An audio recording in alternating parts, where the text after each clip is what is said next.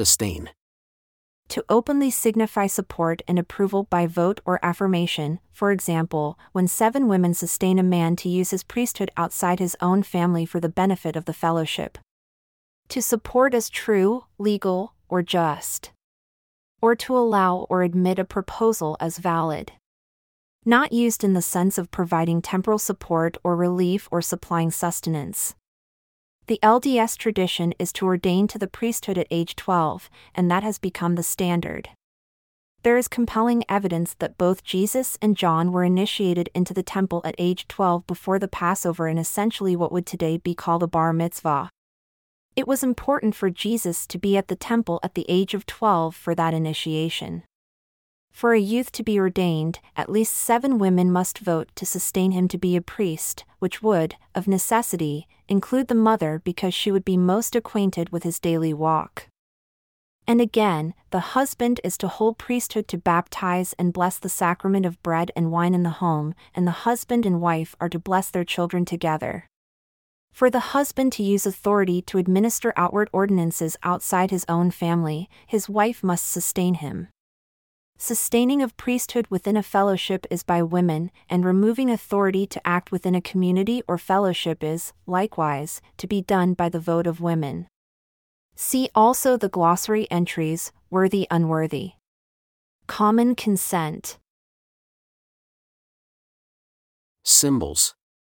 God intended symbols to convey glory, honor, and a gift or endowment upon the people who received them. The symbols are not the real thing, but they teach and point to the real thing that is required for salvation. Symbolism substitutes one thing to represent another. There is always this that stands in the place of that. The value of the symbol is in teaching about that by employing this as a teaching tool.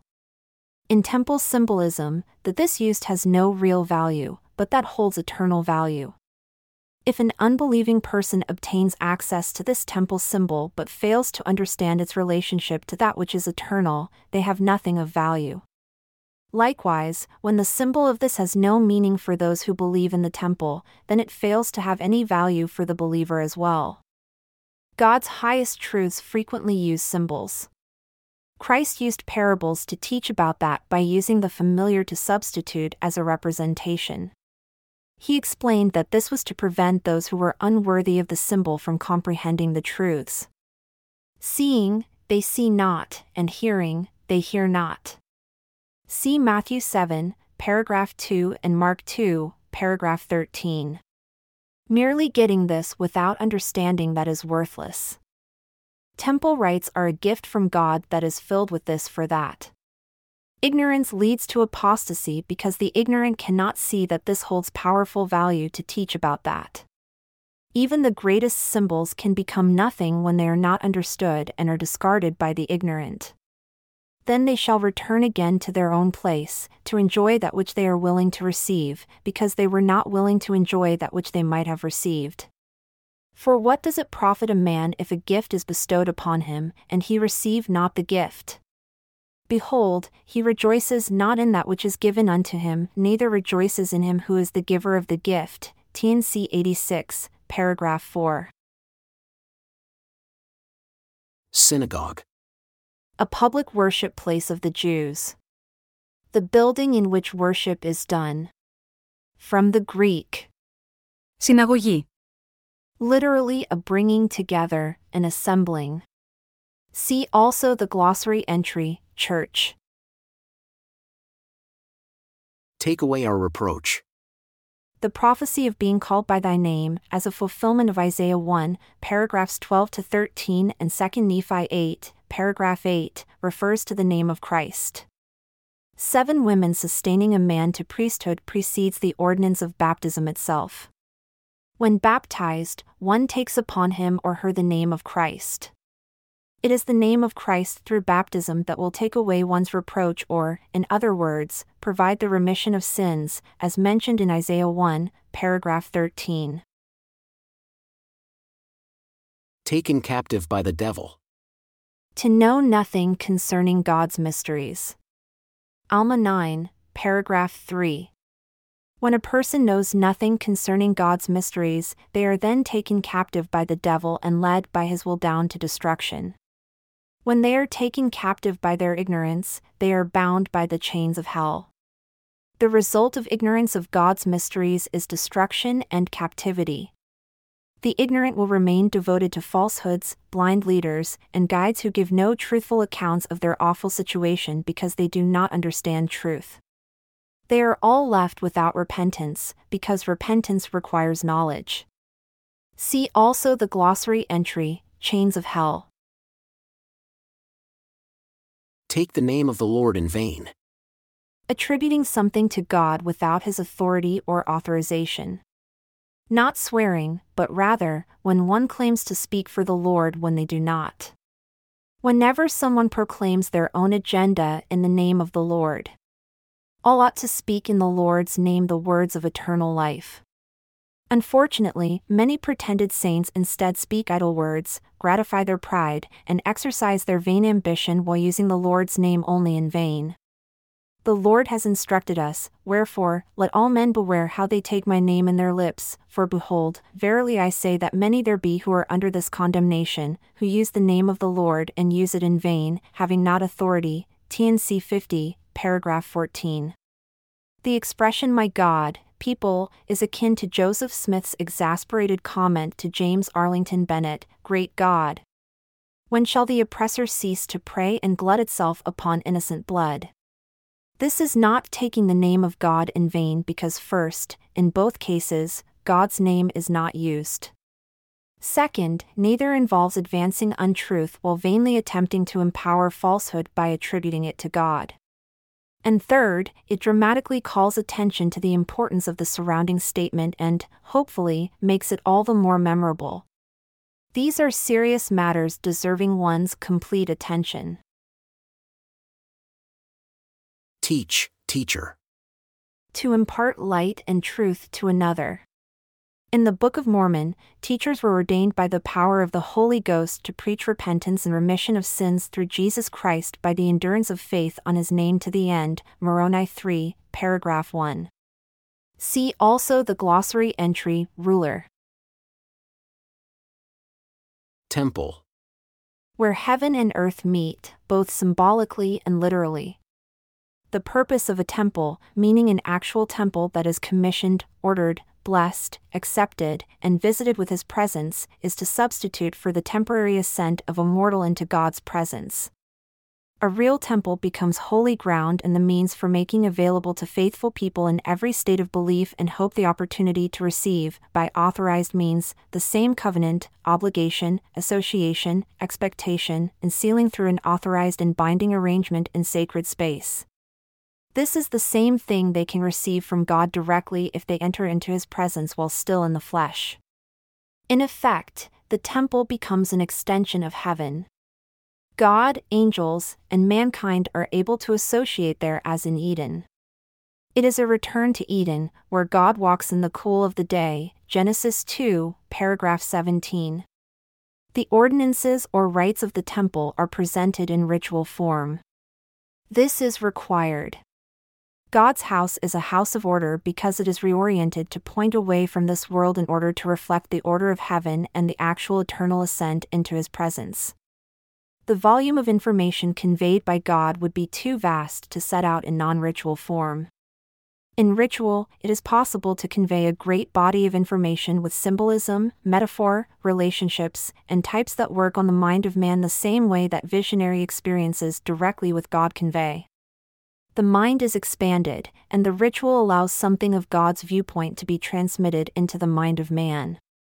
The temple has only one real purpose, to convey God's promise to exalt those who experience it, provided they abide the conditions for exaltation.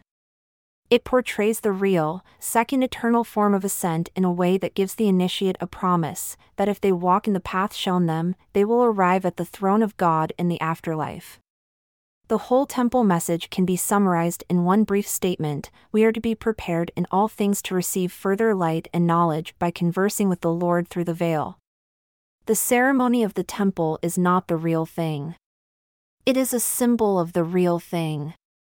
The real thing is when a person actually obtains an audience with Jesus Christ, returns to his presence, and gains knowledge by which they are saved.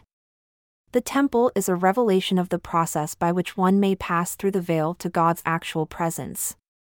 The purpose of a temple is to allow the communication of great knowledge and greater knowledge to restore what has been lost since the time of Adam, in order for people to rise up and receive the holy order. A temple in Zion is to be a place where he can come to dwell and not merely to manifest himself to some. Isaiah's prophecy concerning the last days temple clearly identifies it as a house where man will be instructed in God's path. See Isaiah 1, paragraph 5. It will be a facility where the God of Jacob will teach his pathway of ascent back to the throne of God. Mankind will learn the laws governing that pathway. The purpose of the coming last days temple in Zion is to allow the communication of great knowledge and greater knowledge, and to restore what has been lost since the time of Adam. In the answer to prayer for covenant, the Lord explained, "Whenever I have people who are mine, I command them to build a house, a holy habitation, a sacred place where my presence can dwell or where the Holy Spirit of promise can minister, because it is in such a place that it has been ordained to recover you, establish by my word and my oath your marriages, and endow my people with knowledge from on high that will unfold to you the mysteries of godliness, instruct you in my ways, that you may walk in my path. And all the outcasts of Israel will I gather to my house." TNC 157, paragraph 41. The main requirement of temples is to organize the living into a family. The organization cannot happen outside a temple.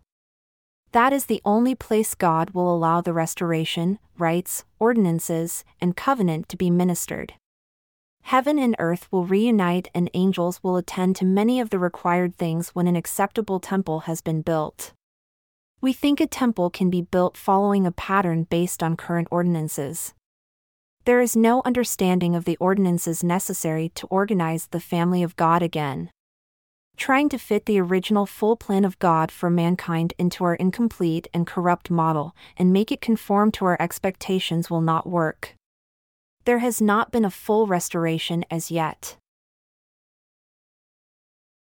Temptation. All can fill themselves with the mind of God, and if they do so, they will find themselves, as the scriptures recite, having no more disposition to do evil, but to do good continually. Mosiah 3, paragraph 1. This kind of repentance comes as a consequence of the things one knows, as a consequence of the light and truth within one. It causes temptation to disappear because one gives it no heed. This is how the Lord overcame all temptations. He suffered temptations, but gave no heed unto them. Joseph Smith History Part 16, paragraph 6. When someone gives heed to his temptations, he loses the battle our Lord won. It is possible to live in a world filled with sin and avoid becoming embroiled in the errors. Do not let your eyes focus on the wickedness you see around you, but look up to heaven and the example of heaven's God, where there is no corruption. Testify. Therefore, hold up your light, that it may shine unto the world. Behold, I am the light which ye shall hold up, that which ye have seen me do. Behold, ye see that I have prayed unto the Father, and ye all have witnessed. And ye see that I have commanded that none of you should go away, but rather have commanded that ye should come unto me, that ye might feel and see. Even so shall ye do unto the world. And whosoever breaketh this commandment suffereth himself to be led into temptation. 3 Nephi 8, paragraph 8. When admonished earlier to let your light so shine before this people, that they may see your good works and glorify your Father who is in heaven, what the Lord meant is that it is he who should be held up. 3 Nephi 5, paragraph 21. He alone. Not you, or your good intentions, your conspicuous acts or philanthropy. Not you at all. Him. The obligation to hold up a light is circumscribed by God's direction that he is the light which ye shall hold up. Nothing and no one else. He is the lifeline. Therefore, when anyone offers, preaches, teaches, exhorts, and expounds, he must be at the center of the prophesying, or the one prophesying is engaging in priestcraft. See 2 Nephi 11, paragraph 17. The Lord prayed unto the Father in the Nephites' presence. 3 Nephi 8, paragraph 4. His example points to how prayer is to occur and to whom it is addressed. They all witnessed this and knew for themselves how it was to be done. He did not tell any of those who were present to go away. He brought the same message to all. He gave them his example of liberality. Ye see that I have commanded that none of you should go away, but rather have commanded that ye should come unto me. 3 Nephi 8, paragraph 8. No one was refused. All were welcomed. Whether those in the multitude thought someone was unworthy or whether there were some with conflicts, it did not matter. All were invited. None were refused. They were all commanded that they should come unto him. What is the reason we are commanded to come to him? It is so ye might feel and see. So that you might know him. So that you can also be a witness of his physical evidence of suffering, crucifixion, and death.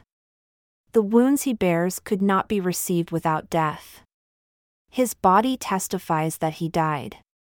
His body also testifies of his resurrection. Despite the wounds which memorialize his suffering and death, he lives. He stands before you in life. He has risen. As you testify of him, you must invite others to likewise come that they might feel and see him. This is how witnesses of him are commanded to do unto the world. This is their ministry, their burden, their witness, and their command from him. When they fail to testify, teach, and proclaim, they break this commandment and suffer themselves to be led into temptation. This is why the Lord required at my hands the book, the second Comforter. That is how he directs all those who are commanded to come unto him, that they might feel and see. It will not be in vague innuendo or veiled language. It may not be in a published book, and may well be in private. But they will all be required to invite others to likewise come unto him, that everyone might feel and see our risen Lord. He is accessible. He invites. More than that, he commands. All are commanded, and none of you should go away. We think it a great thing when someone testifies of him. Yet he wants all to come so that everyone might feel and see him. Anyone who has had the Lord appear to them should testify as a witness to that fact. That is paramount. It is important for witnesses to declare he lives, and that they have seen him. What is not appropriate for disclosure are details that go beyond what the Lord has chosen to make public already through the scriptures or ordinances. He controls that. Though he may reveal much to a person and place them under a different standard than what is given openly to mankind, that is his decision. Until he commands, the line is drawn between witnessing he lives, which is required, and disclosing what he alone reserves for himself to reveal, which is forbidden. I have said, and I do believe our Lord has a continuing ministry. But that is his, not mine. Like anyone with a testimony of the Lord, I testify to help my fellow man increase in faith in Jesus Christ. I have an obligation to do so. We all do. Everyone has a duty to testify of the truth and to teach one another the doctrines of the kingdom. Therefore, all are under some obligation to declare what they believe, explain why, and defend it using the scriptures and declarations of the prophets.